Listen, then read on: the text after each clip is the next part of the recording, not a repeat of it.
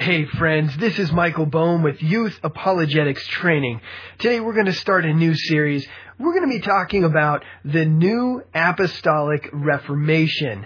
And as many of you know already, I have a history of being a part of the more hyper-charismatic church-type movement. That's where I got saved. That's where all this started for me. And I was part of a church that actually subscribed. At the time I was part of this church, I didn't realize it, but we subscribed to many of the New Apostolic Reformation type theology, the different teachings that you find in this movement. And so I have a background in a lot of this, friends, I'm going to say it, for lack of a better word, craziness. There's a lot of nonsense that goes on in these circles. The New Apostolic Reformation is very much affiliated with your Word of Faith movements, your hyper-charismatic churches, but its reach goes far beyond that. As you're going to see later in this series, this New Apostolic Reformation is butting up to and working alongside many politicians and many influential characters within our society. Let's just put it that way. And this movement is dangerous. It is not a denomination, okay? It does not have an official theology, all right? It is a network of, here comes the air quotes, apostles and prophets, men and women who lead various parts of this network, okay? Again, it's not an actual, formal entity. You can't send in your dues and get a card and have your own New Apostolic Reformation members card. Okay? It is a network of these self-proclaimed apostles and prophets. God did not set them up, as you will see as we go forward.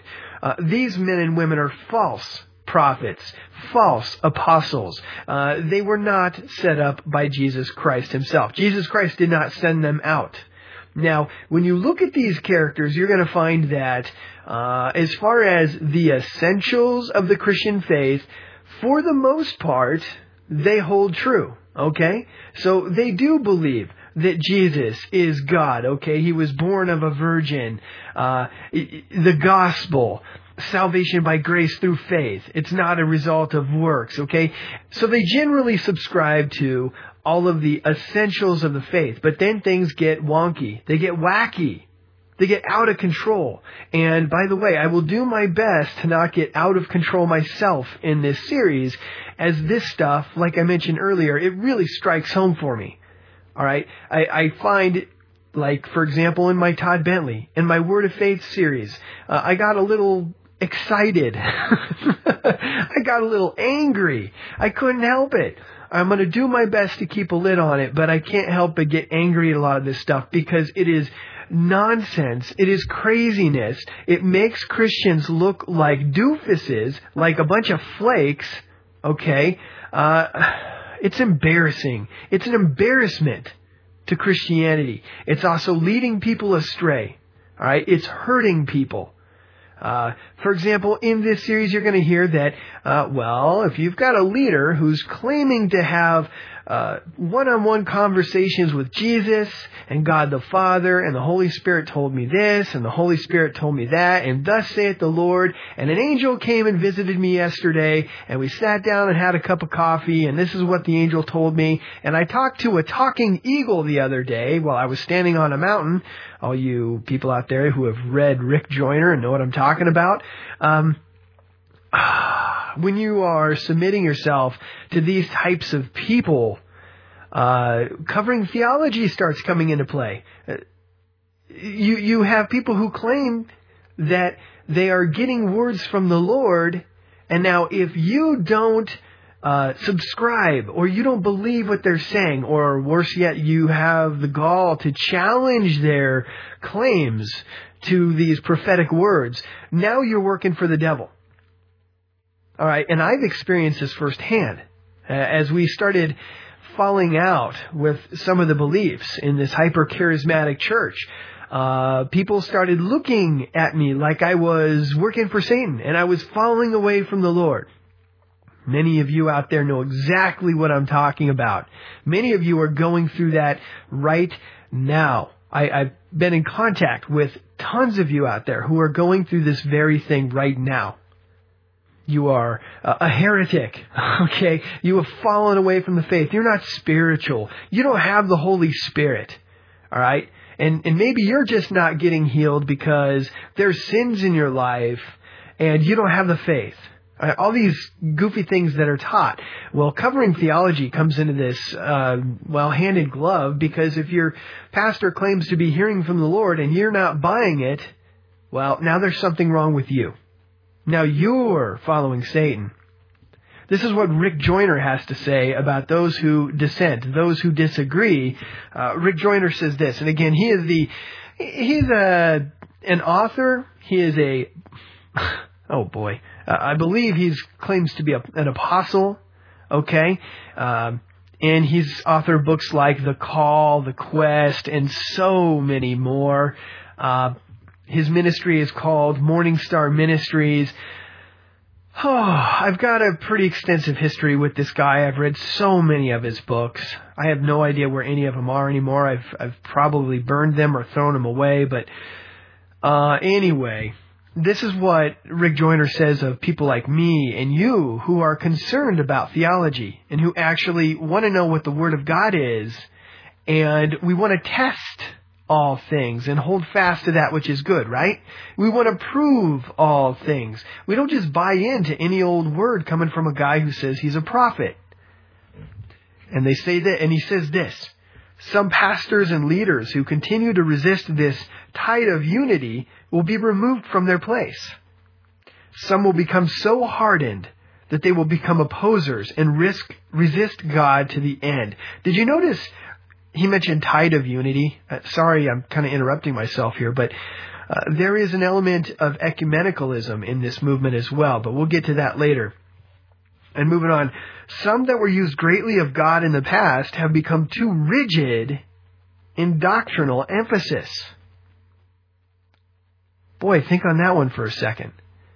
Was Paul too rigid in doctrinal emphasis? Was Jesus too rigid in doctrinal emphasis? Or maybe was Jesus and Paul and Peter and James and all these others who took part in formulating these doctrines that we find in the Bible, and maybe I shouldn't have said it that way, receiving from God these doctrines and putting them down in the Word of God. Were they fast and loose with doctrine? Were they concerned about doctrine? And so going on here, some leaders will actually disband their organizations as they realize they are no longer relevant to what God is doing. This harvest will be so great that no one will look back to the early church as a standard. Those who have become vessels for this Spirit and do not repent will be displayed as so insane that even the most immature Christians will quickly discern their sickness. The source of witchcraft against us may not be the obvious satanic cults or New Age operatives. It can come from well-meaning, though deceived, Christians who are praying against us instead of for us. And so now we see that Rick Joyner, if somebody like me prays and says, God, please show them the truth, and God, please stop what they're doing there. It's leading people astray. It's hurting people. Now we're participating in witchcraft and we're working for Satan. Now this is a big deal. In this series, friends, let me get this out before I run out of time. We're going to cover a great many things, and it's going to be a shotgun blast approach. Okay. It's going to be scattering all over the place. And I'm not going to get too in-depth on all these issues, but I am going to touch on them and tell you what they are and give you some examples of them and get a little in-depth, but not too in-depth. I think I'm going to devote many of these subjects, entire series in the future, to really looking closely at these different things. But we're going to look at dominionism. What's that? We'll look at strategic level spiritual warfare. or SLSW. We're going to look at prayer mapping, the fivefold ministry, the 7-mountain mandate. What is that? We'll look at warfare prayer, and warfare worship. I know some of you are all nodding your head vigorously because you know exactly what this stuff is. I've taken part in pretty much all of it, although most of it didn't go by these names in the circles I walked in. It's all the same stuff. Identificational repentance. We'll look at the big wealth transfer that the new Apostolic Reformation teaches about, that in the last days there will be this huge wealth transfer into their hands. Now, there is something scriptural about that, but we'll look at what they believe and what the Bible says. We'll look at who is the manifest sons of God. What about Joel's army, Omega children, and, well, the many other different names they like to give themselves. We'll look at contemplative prayer or breath prayers and how that plays a role in this movement. And then we'll look at scriptures that they use to support their beliefs. All right. And again, there is no set of official beliefs in this movement, although you're going to find that throughout the core members of this movement, you're going to find all these teachings in common. And so we'll look at some of the scriptures they use to support their claims, and then we're going to look at what the Bible actually says, and of course, how we can talk to these people. To many of you, this is going to be a pretty bizarre series, because you're going to hear about a lot of stuff going on in Christianity you didn't even know was happening. And others of you, you're neck deep in this stuff, and you have no idea how to relate to these people or how to get out. It's a scary situation, and it gets really messy. If you have a leader who claims to be an apostle or a prophet, and they're claiming to hear words from God, okay? In other words, they are claiming the thus saith the Lord type statements, okay? How do you test that? How do you prove that out? Do you just blindly accept that? Is the canon of Scripture open? Is God even talking to people nowadays? If somebody comes to you and says God has a word for you, how do you test them out? How do you even know that what they're saying is from God or not? My old pastor used to say things like this: a man with an argument is no match for a man with an experience. All right. So, in other words, it's very difficult to talk to these people when they say, well, God told me this. I know it's true because God told me. Joseph Smith was kneeling down in the woods, trusting what he read in the book of James, that if he asks God for wisdom, God will give it to him. And suddenly God the Father shows up, and Joseph Smith is asking, what is the most correct of all religions? And God says, none of them are, allegedly God said. And then, of course, Joseph Smith goes on to start the Mormon faith, the Church of Jesus Christ of Latter-day Saints. We have Catholics who have their popes, apostolic succession, going all the way back to Peter, supposedly. And these popes can speak ex cathedra, from the chair, and they will give us words from the Lord. How do we know it's from the Lord? How do we test that? I was talking to a well-meaning and good guy, but he's a Catholic recently. And he's talking about tradition. I had somebody send me a message on sermon audio about Catholicism and how I was wrong and how the early church, the whole Bible was built on tradition. All right, how do we test that? How do we know what these prophets are saying is from God or from somebody else? Neil Donald Walsh, in his book Conversations with God, all right, the whole book claims to be conversations with God. How do we know that? How do we know that he was actually talking to God or something else? Do we test it with Scripture? What about the apostles? What about the prophets in Old Testament and New Testament times? How did we know they were from God?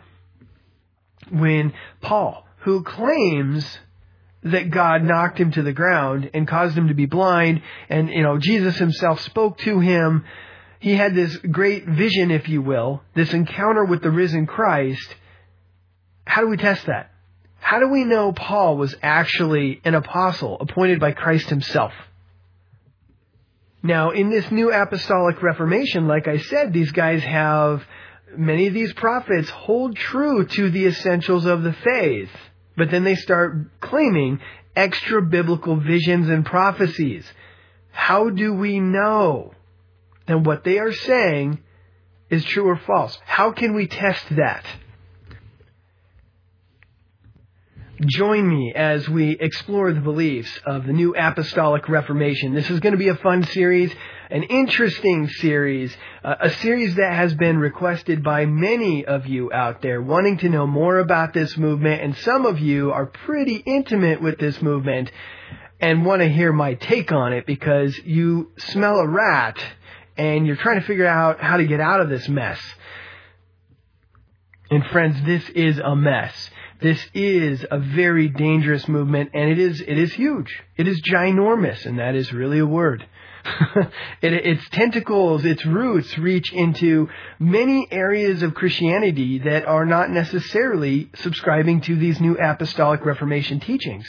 I kid you not, friends, this movement, you can just about find one of its roots tapped into almost every church in this country. If you look hard enough, even Rick Warren is affiliated with this movement in some ways. He was trained, mentored by one of the movement's founders, C. Peter Wagner. And we'll get into that a little bit more too.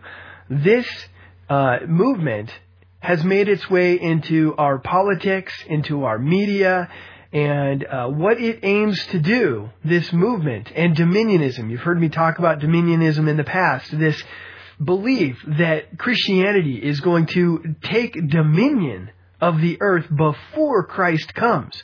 In fact, Christ can't come back until we Christians take control of the governments of the world and start a new order of Christians. By the way, one of the movements that birthed this movement was the Latter Rain movement.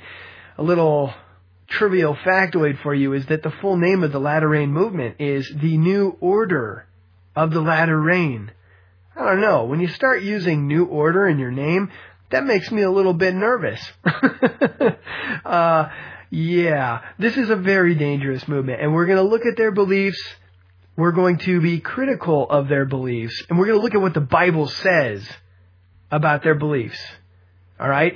So, I'm going to stop right there, friends. If you like these types of podcasts, if you like learning about, heresy in the church, cults, cult research, occult, creation, evolution, and just worldviews in general, on my website, youthapologeticstraining.com, go out there and click on the podcast archive link. I have over 400 episodes on various worldview type topics.